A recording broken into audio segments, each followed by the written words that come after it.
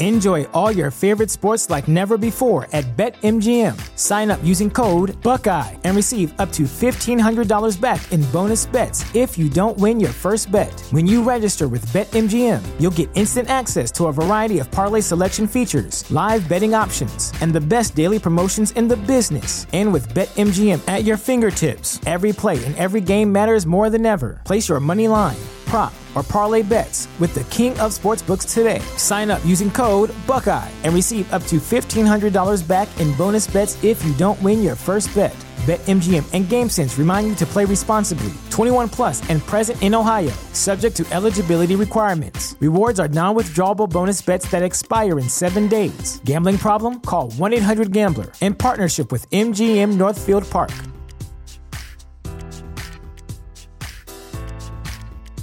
Support for this podcast and the following message come from Corient. Corient provides wealth management services centered around you. They focus on exceeding your expectations and simplifying your life. Corient has been helping high achievers just like you enjoy their lives more fully, preserve their wealth, and provide for the people, causes, and communities they care about. As one of the largest integrated fee-only registered investment advisors in the U.S., Corient has deeply experienced teams in 23 strategic locations. Corient has extensive knowledge spanning the full spectrum of planning, investing, lending, and money management disciplines. Leverage Corient's exclusive network of experts to craft custom solutions designed to help you reach your financial goals, no matter how complex they may be. Real wealth requires real solutions. For more information, connect with a wealth advisor today at Corient.com. That's Corient.com.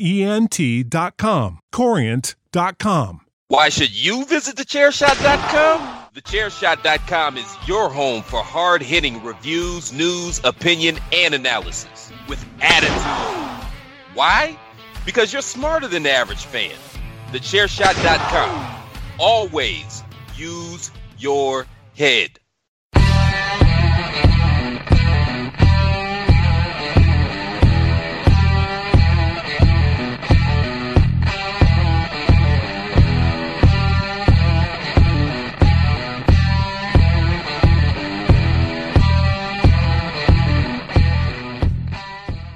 Welcome to Ket's Angle. It's Ket Johansson, and today I've got a special interview. The person that helped me essentially launch the From the Ground Up series, giving me access to his Reach Academy students. It is UK wrestler and Reach Wrestling owner, Jason King. Jason, thank you for joining. No worries, my friend. How are you? Yeah, I'm good, thank you. How are you? Yeah, all good. Yeah, very good, my friend. Yeah. Good. All good. So yeah, first of all, thank you for giving me the access and permission to speak to some of your academy talent. I've really been enjoying that series of highlighting the life of a trainee. So today I get to speak to the person behind all their success so far. That's cool, man. Yeah, no, pleasure's mine. It's been a lot of fun to listen to as well, because It's been really cool to kind of hear how they express themselves. Yes. Because I speak to most of them, every day, but hearing them on a platform like that was really fascinating to hear, their version of their journey is really interesting to me. It really did. It's been good. So I'm enjoying it, man. No, I'm good. enjoying listening. Yeah, I'm glad. And for those of you listening, the interviews we mentioned are the From the Ground Up series with LA Taylor, we've got Carl Parker, and we've got Aurora. And as you're listening to this, would have also had the episodes with Jackson Shaw and Danny Steele drop. So make sure you check all those out if you haven't so far. Great insight into life of a trainee wrestler, somebody trying to break through and make their dreams a reality. And yeah, everybody has just sang your praises, Jason. I don't think it's a case of let's say good things about the trainer. I think you can tell everybody's really sincere. So that must mean a lot to you as a coach. Yeah, it does. And I think you picked up a good point there, because they know me well enough to know that if they were just kind of brown-nosing me, it wouldn't fly. Like I'd probably put them up and say, don't do that, because I don't need that sort of, we don't teach that like at our school. we don't. I've never once said, you got to say nice things about me, and you got to, they know what's right from wrong, and I think mostly, I mean, the things I've heard them say are kind of about the, how much they enjoy the training and what they get out. Like not just physically, but like mentally as well. Some of them really do. It's like their their medicine. Is their wrestling, and I think it just hearing that is cool. Like for me to have a part in it is fun. It's fun for me. It's nice to know that I helped somebody in some way. Right? It gives me purpose. It gives me a reason to get out there. If I'm there saying to myself, well, what's today for? And I've got 40 students, you think, well, there's 40 reasons to get up and bust your ass, So, and then like you say, when they say nice things, I don't think, as you said, it comes from a place of, coach will tell me off if I don't say it, because I don't, it couldn't be further from the truth. But it's rewarding for me that they appreciate it, I think is what I'm trying to say. It's, it should, like you said, it sounds sincere. I think they appreciate the opportunities and the training. I think is what I think they enjoy. Yeah, and that's the good thing. Like the amount of bad horror stories you've heard over the years, and even like way back when, of different coaches taking the piss really with the students, not being safe and doing things that would be against even safeguarding, or like I said, just not giving them the proper training. So for a lot of these first starting out or so early in their training career to find reach, you can tell. I was speaking to Danny about it, and it was a case of you've got to be the best you can be, essentially. You've got to give 110% all the time with reach. You're taking it really serious and giving people that mentality from the beginning of the career. We'll touch upon it later, but I think that's why the Reach Academy has been so successful. Yeah, that's really good. Really, it's like I wouldn't use the word humbling, because we bust our ass and like we know we're working hard, but it's flattering, I think, is the word I would use, because it makes me feel very good, but it makes me feel good in a way that like I want to kick on and push on. You know what I mean? It motivates you. Yes, thank you, my friend. That's the word. It motivates me. It makes me say, okay, good. It makes me think, good. So we're doing the right thing. So let's keep pushing. It's not a it's a culmination of everybody's work. And I think from day one, we ultimately, it gets installed very quickly. Like from day one, there's a time for laughing, there's a time for playing, and there's a time for messing around, and we do all that. But there's also time to go to work, because I think ultimately, one thing I learned when I was young, I'm not a gifted athlete. Like I'm not physically imposing. I've got nothing really that makes me more capable than anybody else at being a professional wrestler. But I just realized from a young age that if I worked harder than everybody else, or at the very least as hard as anyone else, then really I could achieve anything. Yeah. And I think one of the things that we get in the academy is the feeling that, like, I can tell if someone's working hard, right? It might be that I'm not as fit as you, or I'm not as strong as you, or I'm not as naturally gifted on the microphone as you, but if you're cruising and I'm busting my ass, then as the coach, I'm going to look at the guy who's giving me his everything, or the girl that's giving me her everything, and say, okay, this is the one that wants it, right? Yeah. And I think that's like on day one, we just from day one, we just, I mean, how can I demand it, man? From day one, there's no room for like, get settled in and I mean, they learn the ropes. Physically, what we do in the ring and everything. You don't put somebody into a situation that you couldn't physically, where they would sink rather than swim. But you build their training from a forward row to a full blown match. But the effort has to be 100 from day one. The level of effort, it's got no reflection on how good a wrestler you are. I mean, your level of effort has got no reflection on how physically fit you are. Your level of effort is ultimately what you choose to put in. And I think we just really hit home quite hard. I mean, you can probably tell by the way I'm speaking. We're all go. We're building an empire.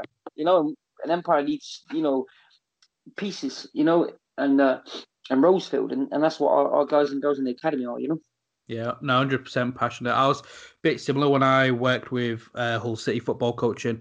You'd have certain people that, again, really fit, really natural fitness there, and they'd cruise and they'd maybe laugh at the person that's throwing up. It's like, wait a minute, if that person's throwing up, they've put more effort in than what you've been doing. You can go do a couple more laps so you're like that. So it's good that, again, going back to the Danny interview, he mentioned it can't be in and out, just turning up one week, maybe missing a couple and then going. It's you either want this or you don't. And if people want it, you're going to be there to make sure they can get it. Oh, for sure, yeah. I mean, the reason, I mean, firstly, I love that you can relate to what I'm saying, like about the whole city thing. That's really cool because it tells me you know exactly what I'm saying. Yeah. So, like, you're on the same wavelength, which I think is really good. And I think you're spot on. That's like a perfect example. I mean, you can be the fittest in class, male or female, I don't care which. Like, you can be the fittest in class, but if you're coming in and only half-assing it, and I'm at that point, I'm like, then what are you doing here? Yeah. Don't waste my time. There's a spot that's got to be filled by somebody that wants it. And I think ultimately it's just a case of I've trained at schools and I've been to schools and I've done extra sessions and seminars and things and I've seen. I mean, in 10, 15 minutes when I start getting the hard cardio going, you can tell. Within 10 minutes, the people that want to be a professional wrestler are prepared to buckle down and bite the gum shield and get swinging and say, let's go, embrace the grind. And then you can tell the people that are kind of saw John Cena or Hulk Hogan and said, oh, yeah, I'd like to be like that. And then when the work comes in, they're like, wait a minute, I didn't see this side of it, and I think we just don't, because ultimately it's not, we're a business, but we could take anybody's money. Yeah. Right? We could take anyone's money and just say, yeah, everyone come to the school. Why would you? It's not fulfilling. I mean, it's not fulfilling if somebody comes to the school and gives me the 50% effort every week. What's the point? What's the point of me wasting my time and energy on that person who's ultimately not giving back what we put in? I think I'd rather have, 10 people that are incapable, but trying their ass off than 3 people that were just naturally gifted at everything that didn't want it. Because if you don't want it, it's never really gonna register on the psychological level that it needs to for wrestling. Yeah. No, 100%. Yeah, like genetics and stuff will only get you so far. You need the heart and passion behind it.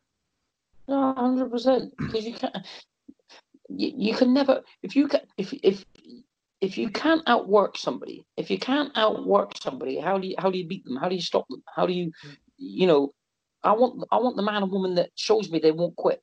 That's what I want, because that's what I give them and Grayson gives them, and we're giving as much opportunity as we can, because we, like you said about those horror stories earlier, we've been part of some of them, and we've,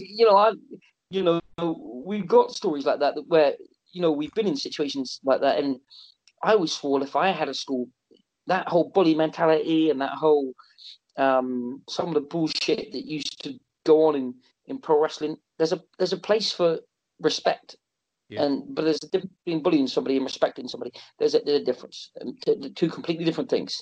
And a lot of times I saw bullying when I was first coming up. I mean, I was all right. I mean, I got the odd bit here and there, but mostly I was pretty safe. But I did see some nasty stuff, and then conversely, I always said, well, if I ever have a school or I ever run a school, why would you bully somebody out the door? Why? What? I mean, if anything, you want to give them as much chance as you. If you're their coach, your job's to protect them and to make them better and help them see right from wrong. No, 100%. And I'm glad you mentioned, like, when you was coming up, you'd seen stuff like that. So moving over to like yourself, like, how did you get started? Like, who was you training first? How did you find it to get settled at a school? Yeah, so we went to a show in Exmouth. I've told this story a few times. I was working in a supermarket at the time, and it was a Monday. It was a show in Exmouth. It was a Monday night, and Billy Gunn was going to be at the show, and it was like obviously a big deal because it's Billy Gunn, right? And I was what was I, 18, 19, something like that. Okay. And I was going to work at the supermarket, and my friend had been nagging me all day saying, you've got to take the night off work. We've got to go to wrestling. We've got to. And I said, mate, I need the job. I need money. I can't just go to the show tonight. I'm sorry. And he's hounded me all day. This is your dream, man. This is what we want. So I get in the door of the supermarket, and it's a massive store. And just as I'm walking through the door, he goes, you're telling me, he says, this is your chance to break into professional wrestling. You're going to give it up for this job. And I said, well, what can I do now? I've got my bloody uniform on. I said, I don't know what you want me to do. So I don't, and he said to me, this is what I want you to do. He said, why don't you? He said, hide in the toilet. Right? He said, hide in the toilet. I'll go tell your boss that you're not coming in tonight. And that he said, we'll just run. This is honest truth. Like, he said, we'll just run. He said, we'll run out the store. He said, we'll call Mike, who's my brother, and he said, we'll let him know we are going to wrestling, and we'll go watch the show tonight. And I said, oh, the hell with it. Let's do it. Whatever. All right. I mean, I was like 20. I was young and dumb. And anyway, he comes into the toilet. He goes, Jace, I've told your boss. I was like, did you really? He said, yeah. He says you've got to call in. He doesn't know who I am. And I said, fuck this. And we ran out the store. I think we got to I must have been doing a shift, something like 12 till 6 or something, where it was like, ultimately I would have missed the beginning of the show. So we get down to Exmouth at about, at past 1, 2 o'clock, and we were waiting outside, and this chap turns up with his ring. It was T-Bone. You heard of T-Bone. He turns up with his ring, him and a chap, I'll never forget his name, called Gordy, was a mate of T-Bone's. I've not seen him ever since, really, since this story. But they turn up, and we obviously don't know our ass from our elbow. You don't know anything, but we just said, we're here to do the ring. And he said, well, what do you mean? And we said, well, we're just here to do the ring. He said, well, who sent you? And we said, we just want to help out. And, he was like, I remember T-Bone's face. He's like looking around, thinking someone's planting a camera, because he was like, he's like, who are these kids that want to do a wrestling ring? Like, most people, we didn't know what doing the ring even was. We just knew, right? So he was like, fine, come in. But I mean, he still helped. He didn't have to, he could have made us, he could have sat there drinking tea and just directed, but he got involved, and he was really forthcoming, showed us how to do everything. And like all the wrestlers started turning up, and the promoter turned up and everything. And we just, we got backstage, and the next day was a show in Bournemouth, and the day after that was Portsmouth. And ultimately, my friend, again, the one who spoke to my boss at Tesco, he said to me, look, why don't I ask if we can go with them to Bournemouth? And I was like, well, where the fuck is, I didn't know where Bournemouth was. I said, well, where's that? My brother said, who cares? Let's go. And I said, well, okay, fine. He said, can we like ride with you and do the ring again? And again, we think it's like a big deal, right? Doing ring. Like now it's like, oh, I got the ring. He's like, are you kidding? And we're like, no, we want to come with you and do the ring. And he's like, you want to ride with me and you just want to do the ring? And we're like, yeah. And he's like, okay, fine, ride with me. So then when we jumped in the back of the van, there was 3 of us. And he's like, there's a seat up front if one of you guys want to sit up the front. And all 3 of us were like, no, we're riding the back.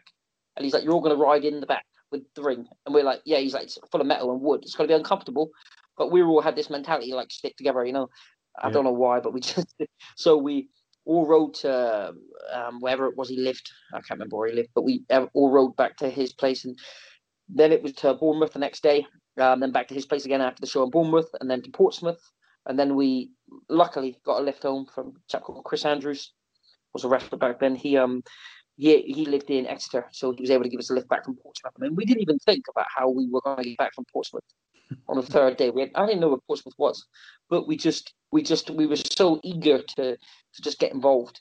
And then I think it was maybe 3-6 months after that, I just had the bug, and I was looking online and found a local training school 20 minutes down the road. They were a bit backyard, really, to be honest with you. They didn't really know wrist lock from a wristwatch. Those guys didn't really have a clue what was going on, but they knew more than me. So as far as I was concerned, this was my ticket to the WWE. But after 2 sessions, I was kind of like, I thought, these aren't the guys that I saw with Billy Gunn. And I thought, because they're not the guys that I saw with Billy Gunn, maybe this isn't where I need to train. So then I kept contacting Bar City Pro in Portsmouth, constantly contacting him. And ultimately, he finally I've been emailing him for months, and he was like, fine, I'm starting a school. There's going to be a new school opening in Portsmouth. He said, if you can get to Portsmouth and pay me, it was £110 a month to train at the school. He said, if you can pay me £110 a month, you can train. And I was like, yes, sir. I mean, he could have said to me £1,000 up front. I wouldn't have known. I mean, I didn't have £1,000, but I would have, you know what I mean, begged, borrowed, stealed. because that's what I wanted. And so I used to travel to Portsmouth. It was like a 300-mile round trip. I did that for 9-10 months. Then I left wrestling for about 6 years, and I never thought I'd come back. I never thought I mean, to me, wrestling was a thing I did when I was 21. Yeah. And I just never, and it was just like an old memory. Do you know what I mean? And it was never something that was ever. I think I didn't get on with the coach in the end. There's a chap called Tom. He's a great wrestler, but I don't think at 21 I was disciplined enough to do as I was told. I mean, that's a factor in it. I mean, I have to be honest. All these years later, what am I? I'm going to be 32 in June. I'm 10 years later. I can admit I probably wasn't disciplined enough, but it wasn't just that. I think his methods and everything. I don't think I was quite. I don't think I quite agreed with everything he did and the way he treated some people. I just wasn't. I wasn't on that right vibe. I don't think. So I mean, I went away, and again, he was more old school. He was a bit more old school, which I tough upbringing, so it didn't bother me the toughness and that sort of thing. But I think there was a bit of perhaps sometimes I don't know if we were necessarily on perhaps the same wavelength sometimes, and it got to that time and I could feel it myself. I was like, yeah, this isn't. I don't want to. If this is my mind was telling me if this is professional wrestling, then you don't want to be part of it. All right, it's not something I want to be part of. Many years later, I went and got a job, did all sorts of things in the time I was away from wrestling. And many years later, I was working in an office, and it was like my first day, and we did like one of those really cringy kind of, my name, and this is what I do for a living, and one of the questions, an interesting fact about yourself. And I said, just as a passing comment, I said, I used to be a professional wrestler. And I sat back down on my seat and everyone was like, I mean, literally, like the whole class was like, oh, wrestling, no way, and they're getting all excited.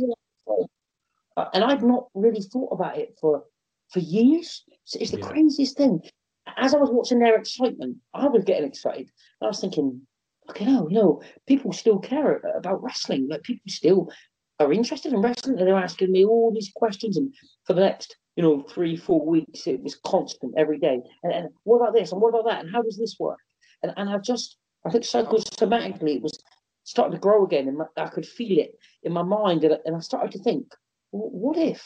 Like, what would you ever wrestle? Should I wrestle again? And I just found a local school, a chap I knew from in the BPW days called Dan. And he had a school in Torquay, which was around about 15 miles from where I lived. I mean, if I just travelled 300 miles a week, I mean, the thought of travelling 15 miles for a school to me was nothing. And I played sort of poker before that. I was a sponsored poker player.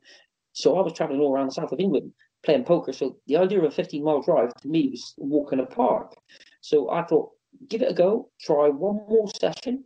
6 years later, I think it was, I said, try this one session. If you try and you don't like it and you've moved on from wrestling or grown out of it or whatever the hell I told myself, I said, then never think about it again, move on. And you can tell all those people, yeah, I went back to a session the other day, but I don't like wrestling anymore. And that would be that. But I went that night and I met Grayson Reeves for the first night. Now he's like hyper competitive, right? Like he's very competitive. And we've told this story before in different podcasts. And he swears blind that, it's one way and I swear blind it's the other way. Since it's me telling the story, I'm going to tell you how I remember it. All right. So we ultimately were doing these drills to blow each other up. It was like the coaches always drop down, leapfrog, like constantly running drill. Then we were doing some like core work where we were like hanging off the ropes, skinning the cat and stuff. And we were like doing like amateur wrestling, like shoot wrestling and everything. And I remember getting the better of him. And that's the truth, right? I got the better of him. Certainly amateur wrestling because I was fit and I was like, it's not a knock at him, but I mean, I don't mind a little bit of that in there. And I just don't think he was as fit as perhaps I was at the time. And he'll swear blind. That's not how it went. But we were both blown, don't get me wrong. Like, make no mistake, we were both blown. All I'm saying is I got the better of him. That's all I'm saying. Okay. Right, so that's my version. But ultimately, the point was, he was really good. Like, even at that stage. And I was like, God damn, this kid's good, like, who's this guy? Like, he's decent.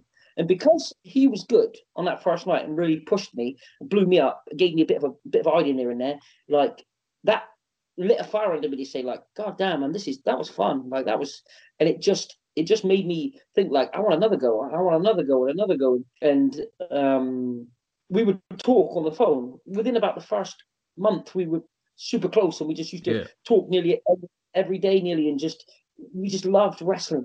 Just absolutely loved professional wrestling, and we just talked about everything.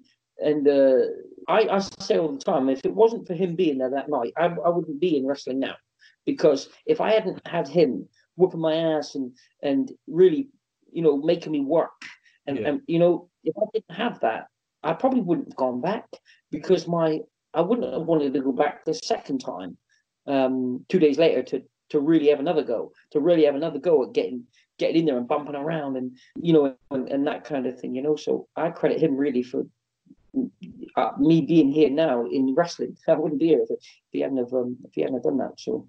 Wow. So what was it like when you had your first match then? You'd been doing the training, you're getting in front of a live crowd, especially when you came back and started wrestling with Grayson. What was that first match like? You want the first one when I trained before, or the first one when I came back? The first one when you came back, to where you're thinking, right, is this still for me? By that point, I was hooked. And we had a good group of guys and girls down in the dungeon at Torquay Wrestling. We used to call it the dungeon. Used to come. It was like an old building that used to be like a letting agents, and the coach had bought the building. So you'd go through the front door and you'd walk down, and it'd be pitch black. And you'd walk down the steps, and you'd just hear from like down. You'd hear all the bumping around, and you'd hear all the noises coming from the ring, and you just hear like boom, boom, and laughing and shouting and selling noises, and you were just like, oh fuck.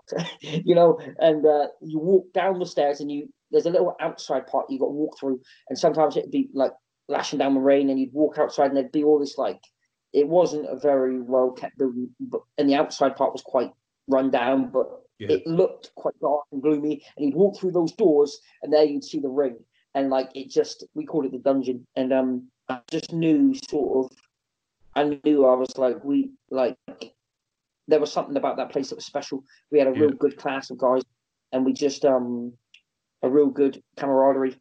It was almost military, the level of sort of, I guess, camaraderie we had and respect for each other.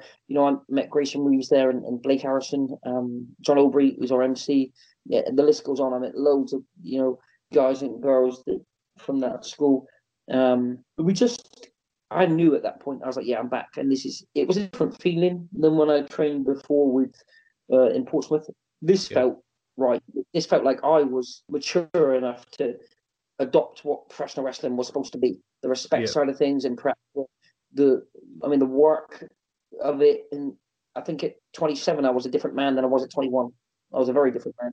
And I just realized, okay, if I'm going to be successful at wrestling, it requires a lot more than just those 15 minutes they give me in a match. It requires the other 23 hours and 45 minutes of the day. It requires me to be a professional in those moments too. And by the time I came back out my first match, the boss says, there's a show Sunday, everybody. I'd like you all to be there to help out. And I turned up in like a grey pair of Adidas trousers and like bright red night trainers and like a red vest. Because I was just like chilled out, right? I was just like, the show's at the dungeon. I'm just coming to help, help the younger guys put matches together, I guess, because I was probably one of the more experienced guys. Excuse me, one of the more experienced guys at that point. And I was just like, cool. It's like the summertime. It was like June, and so I was like wearing my vest and trackies, and I was chill, right? I was just like, oh, I can't wait to see some live wrestling. This would be so cool. I mean, I had no idea, I walked through the door and he goes, oh, Jace, you're here. I was like, yeah, sorry, boss, sorry, I'm late, and he's like, no, it's fine. You're wrestling Willie Win. And I was like, beg your pardon?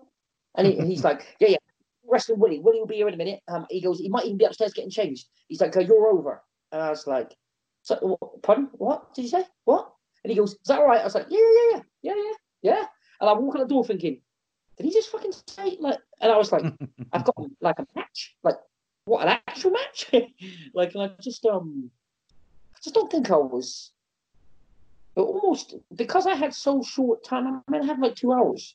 Yeah. So we did like it's on YouTube. Like, it's like you'd laugh at it now, but me versus Willie. It was like about a 5-6 minute match, maybe. You know, I got my heat, and you know, we had a finish and everything, and it just went backstage. The boss was happy, I was happy, my opponent was happy, and we just kind of came away sort of saying to myself like, holy shit, like you did it, like you're back, I guess, like you're wrestling again. I mean, it was a really nice kind of deer in the headlights reintroduction, because it was like get in there and wrestle, go in there and do what you've been practicing, and you know, see what happens. And I was just like sink or swim, right? And I've loved it ever since. I mean, like, yeah, and here we are. You know, yeah, I'm still here.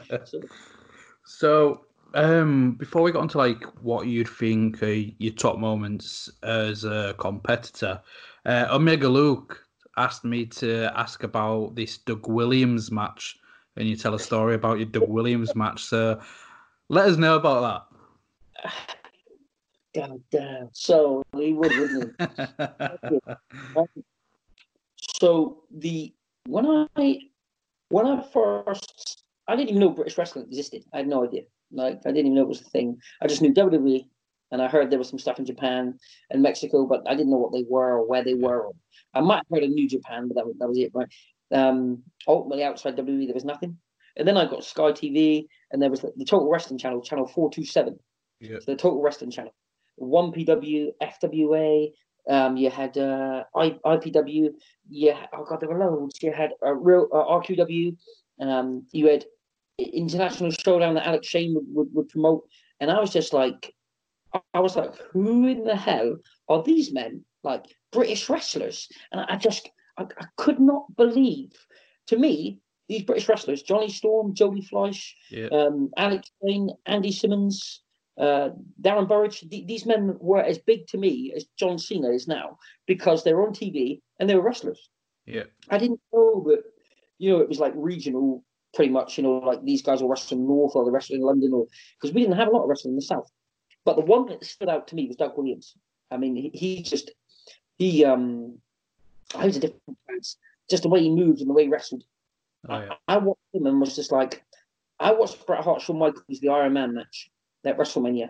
And when I watched that as a kid, that's where I told myself, you're going to be a wrestler, because you want to be just like those two. Larger than life, sort of over the top performance and just incredible athleticism. And I just said, I want to be like them. And then I didn't feel that really until I saw Doug Williams.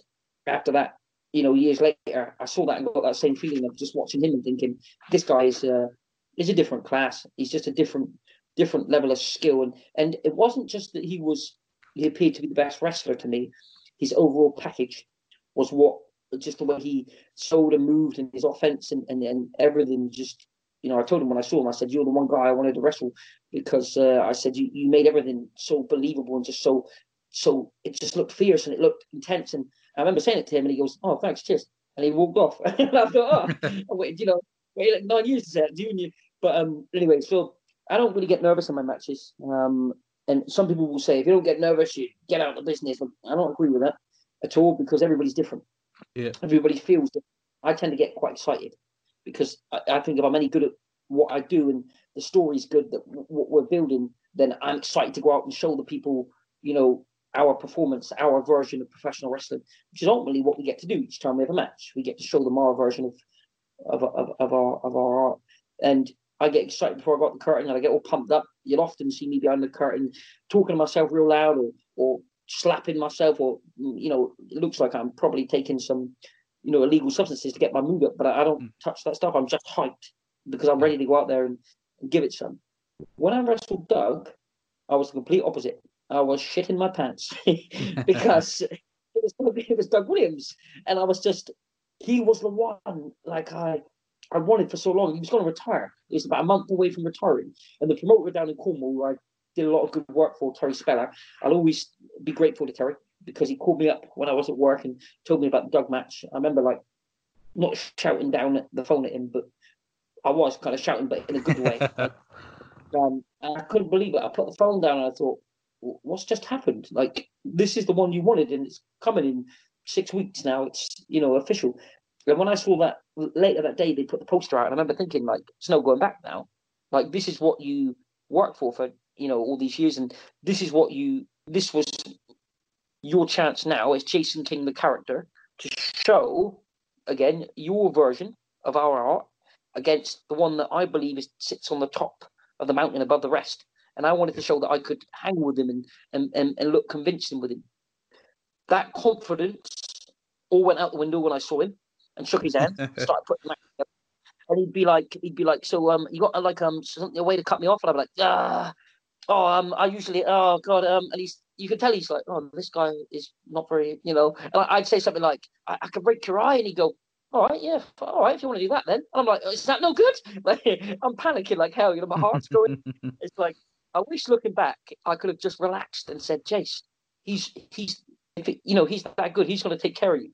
Yeah. But I just couldn't get myself calm, So the match starts, we lock up, and throws me in the corner. Then we lock up a second time, and I throw him in the corner. And then the third time we go in for the lockup, and I till this day, I don't know. I think I must have headbutted him because I just go boom, and I mean, the refs pulled me back, and I hit Doug with some force because I don't know if I saw red or what happened. The mood took me. I really don't know, but he's bleeding from the nose. He's got some old scar tissue on his nose. And I mean, this is coming down, man, like we're pouring water. I mean, the visual was incredible. If he wasn't retiring and he could have came back after that, we had from that image of the blood pissing out of his nose, I mean, I jumped out the ring to give him time to get tissue and everything and sell, what I just done. Yeah. But I was trying to sell like really angry. But if you see my face, I'm almost crying because I waited 10 years to wrestle Doug, and what have I done in 30 seconds? Headbutted him and nearly broke his nose. I mean, you can see me outside the ring. I do not look like a convincing heel. At this point, I look like I'm about to cry. I'm walking around outside going, what have you done? What have you done? You've ruined it. All the thoughts are going through my head. I was thinking about going backstage, getting in the car, driving home in my pants, just going, the hell with this, I quit wrestling. I'm done. I thought I can't do this no more. And he's kind of like signaling to get tissue, and it's getting worse because nobody was getting him tissue. And then someone gave him like one strip of tissue. And I mean, the blood is all down his chest and everything. And I was thinking, oh God, someone just give him a towel, give him something.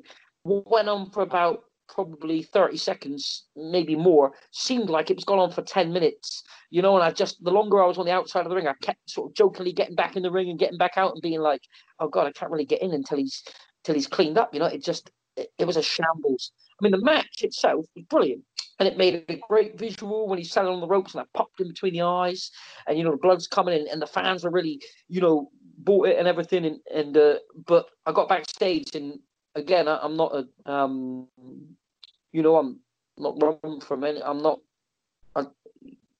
shy. I'm quite open with but I felt timid. I have to be honest. Going back there because I thought you were about to get a grilling from a man you respect probably as much as anybody. And it was just like I just felt like a kid. I was like, God damn, you're about to get told off. And I was really like, but I felt guilty and I felt bad and I felt the performance on my part. I was like, I couldn't separate and say, no, the match was good. It was just an accident. I couldn't see it at that time as it was an accident that could have happened to anyone. I saw it as, you fucked up. You messed up. It was a big chance against Doug and you messed up.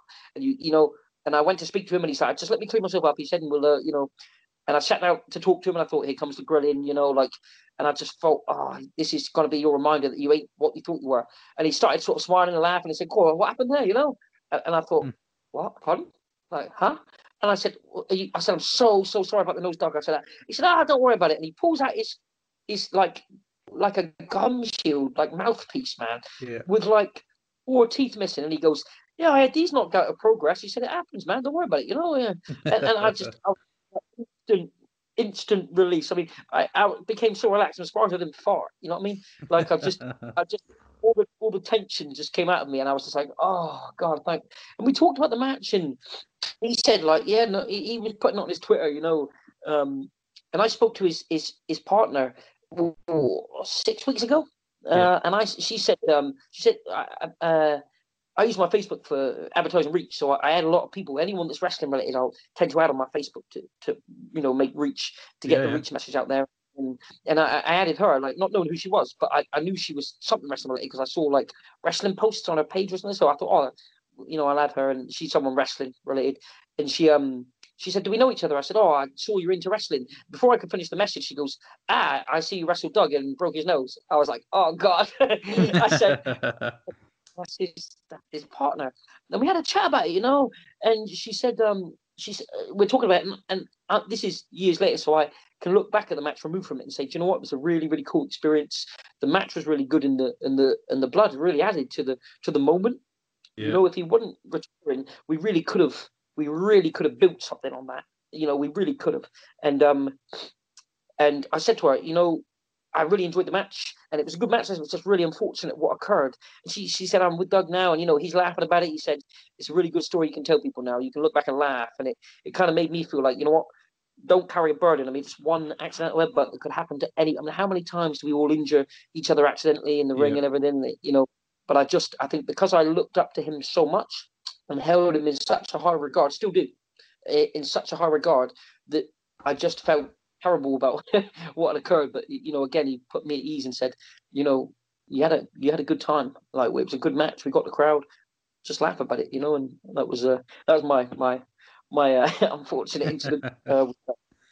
So before we get to Reach, you used to wrestle with PWA down in Plymouth, where you was, I think, with Adam Flint, the King's Court Tag Team Champions. What happened with PWA? Because I know the company had closed as yourselves as Tag Team Champions. I think in one of your last matches, it involved the UK Hooligans. That they hit hard. They hit hard. Tell us a bit about your time at PWA and being in the ring with Zach and Roy.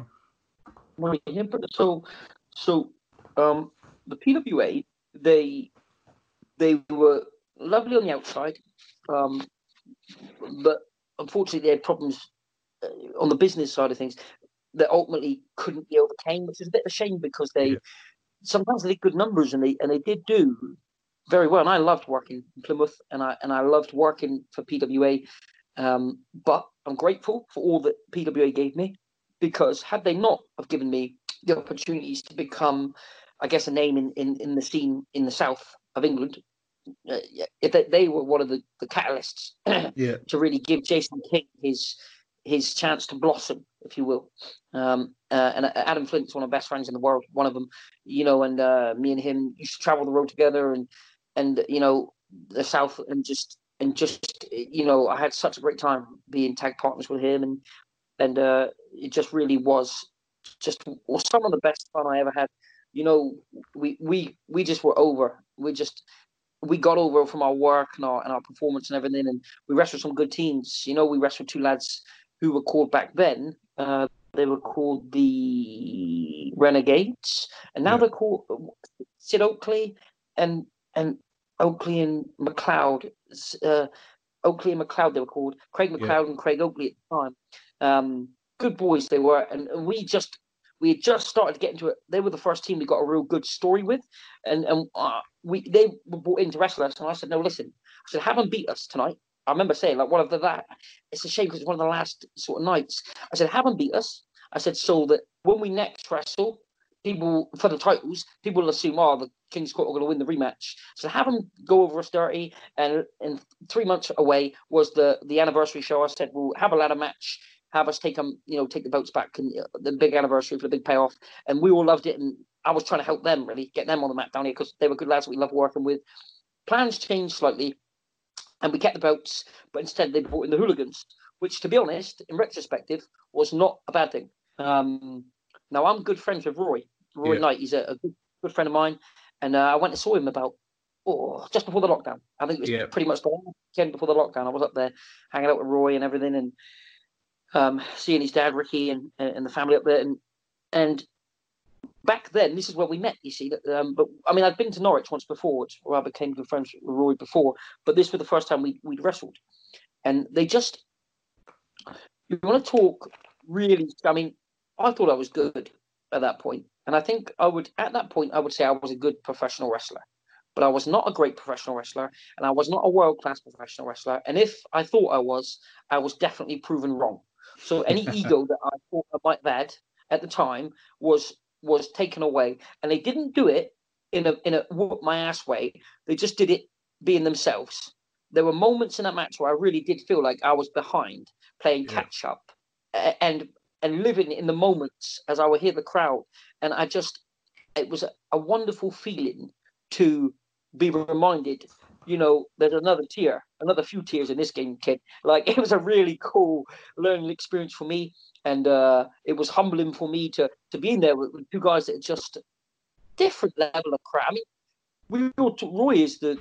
Roy might be the best in the country. Roy, honestly, as a singles wrestler, I mean, his conditioning alone at 40, I think he is now, is just, I mean, no one's ever blown him up. I said, mate, he trains like an animal. I mean, he drinks like, I love to go drinking with him, but he trains as hard as he drinks, so he's brilliant. But Zach is 18 stone at that point when we wrestled, and I'll tell you something, Zach did a moonsault on me, and when he was coming down, I thought, and I'm 12 and a half stone, and I thought, oh, here we go, like, this is going to hurt. And then he hit me, and I forgot to sell because he was so light, when he hit me on that moonsault. And I just, for a split second, I was like, wow. Then I was like, no, not wow, you're in a match, do what's required of you. But they were just pros, just absolute pros, like, the whole time. And, they hit hard. I mean, I hit Zach hard. I went right after him. Boom. I popped him one and I gave him a big chop, bang. And he chopped me back. Boom. And he said, chop me again. Because I was, babyface. He wanted me to, so I came back. Boom. And just, they were so giving. They recognized that we were like me and Flint were the baby faces. They recognized that we needed to get our stuff in as much as they needed to get their stuff in. And even the Renegades to get their heat, they just really,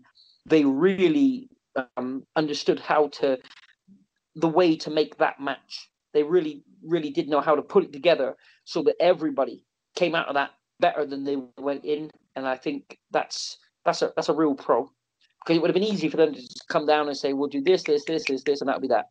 But they didn't. Yeah. They came in and said, let's make that there, and you get some of this, and we'll find that. And we got a standing ovation at the end. It's the first standing ovation I've seen in Plymouth up to that point. I've seen like two since, but it was the first time I'd seen a standing ovation. And it just being in the ring, shaking their hands, and watching the crowd. And I was looking at the crowd and I was thinking, we've just been part of something really, really special. In Plymouth. And I just, it just takes, it's when you love professional wrestling, when you love anything, when you're part of something you love, it's the best feeling in the world. And just to be part of something that special and that felt that good was really rewarding. Those moments will live forever. You can replay them in your mind over and I just wish we had more. I mean, PWA weren't so organized with things like footage, and because I would have loved to. I could watch that match. Once every couple of months, I could probably sit down and watch that. Just an art, it just really was a very, very rewarding experience, mate. It really was. Yeah. Now, Roy's probably one of my favourite people that I talk to in wrestling as well. Such a gent. I think I saw him a couple of days before you was in Norwich, actually, when he was in Grimsby. And, yeah, he had a match with his lad, RKJ, and, again, both of them just going balls to the walls, essentially, and Roy ended up doing a great speech afterwards, like advocating mental health and things like that. So, yeah, I advise anybody to reach out to Roy, check out his book as well, which openly talks about all his troubles. And I'm with you, in the ring, like, it'd be hard to argue if there's somebody better at the moment. Like, he's incredible. Yeah, I think you just said something really good there about the mental health thing as well, mate. And he really, I mean, he wants to open his own depression center. He's selling books to make money. And I'll tell you something, he wouldn't want us to. I know what he's like. He wouldn't want us to praise him because he doesn't ever want people to think he's doing it for any. It's not an ego thing at all. He really, genuinely, as you said, he wants to help you. Like you said perfectly, reach out to him. He's an ear for anybody. He's honestly so giving and so forthcoming, and it's done because he wants to help you. I mean, to genuinely want to go out of his way to help people that are suffering. It really is. It when I'm around him and I'm talking to him, it makes me look in the mirror and say, okay, well, how much are you doing, Jace? What are you doing to help other people? And it kind of makes me feel a little bit like, he's a really good man. I mean, he really is a good man, honestly. He's a good friend of mine, and I really do like and I care for very much, and I respect. I can't say enough good about him, and it's good. Like you said, you've seen him yourself, away from my experiences with him, and as you said, he's gone out of his way again to put all the mental health and the struggles and things. I mean, it's just really, he is a very good man. I can't say enough good about him, mate. Honestly. Yeah, no, I'd agree. Is that somebody you'd want to do business with in the future? Then you just mentioned it's a match that you'd really like to watch back. Obviously, you went down to WAW, you took Echo and LA, which we'll get into as well. But would you like to see him in Reach's tag division, or you go down at WAW? Yes, I would. I'd love to wrestle him. At WAW, for me to wrestle him, I'd have to be up there a little while, because I think I'd need to build myself in the eyes of their local fans a little bit. I'd have to get a little in, so that I could, if I was there for a little while, if I had time to go there for a month or so to really start building that, which I know I could do with him, like, no doubt. But I think for it to be believable, and to make as much money as we could make for WAW, I would need time to, because he's extremely popular in WAW. And I can be extremely unpopular. It's no problem. So, I would really like to. He's a guy I would love to work with in that fashion. And the other thing, of course, is we can bring him down here. I mean, we tried to get him down before, but we weren't able to get him because of the movie premiere that he had come out. It fell on the same weekend, so he wasn't able to get down. It kind of just fell. We booked him and he was all good, and then they changed the date of the movie premiere. And so it was just bad timing, really, and we never really got the chance to bring him down since, because of the way certain business was going and everything. But yeah, I'd love to wrestle Rory. I mean, like you said, he's by RKJ's. It's a different class, and that lad. I mean, he's unbelievable as well. He can do anything. He's ridiculous, mate. He's like. I heard William Regal once, right? He said about Randy Orton. He said to him, "How do you do this stuff?" And Randy Orton said, "I don't know. I just do it, really." And Regal said, "Well, can you do, I don't know, X, Y, Z?" And he said, "Yeah, I'll show you." And he did it. And Regal's like, "You can do anything?" And Orton said, "Can I?" I didn't even really know how good he was at the time. I think RKJ is a little bit like that. I mean, he could be cocky. He won't mind me saying that. Yeah. But I don't even think he knows how good he can be, because he's come from good blood. In wrestling terms, and I think he's one that, I mean, he's going all the way, and do you know what I mean? No questions asked. And good luck to him, because he's dedicated his life, his life to his wrestling. I'll say good luck. Him and Rory. I'd love to get both down. And Julia, Saraya Knight, she'd be another one. And you'd want to get involved with, get the girls in with her. Yeah, for sure. And that was part 1 of my interview with Jason King. Make sure you subscribe to Kurt's Angle Pod and Chairshot Radio Network so you do not miss out on part 2, where we talk about Reach Wrestling, how that came to be and the growth it's had in 2 years, and also the Reach Academy and how that's bringing out some fantastic stars at the moment, which you can listen to on my From the Ground Up series, where I've done various interviews with the Reach Academy students. Also coming up in the coming weeks with Kurt's Angle Pod, I've got a part 1 and part 2 of my interview with the English Lion, Eddie Ryan, and we will be having an interview with one of the brightest talents to ever come from the UK in Joel Redman. Thank you for listening. TheChairShot.com. Always use your head.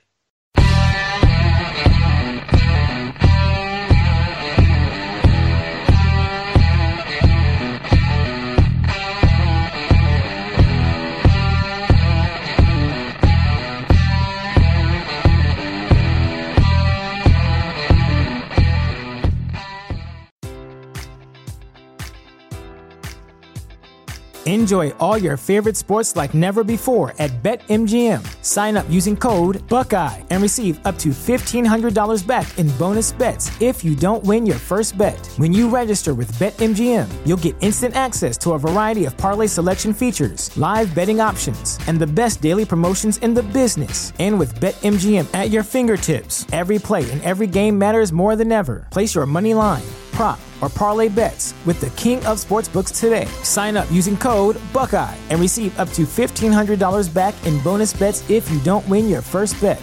BetMGM and GameSense remind you to play responsibly. 21 plus and present in Ohio, subject to eligibility requirements. Rewards are non-withdrawable bonus bets that expire in 7 days. Gambling problem? Call 1-800-GAMBLER. In partnership with MGM Northfield Park.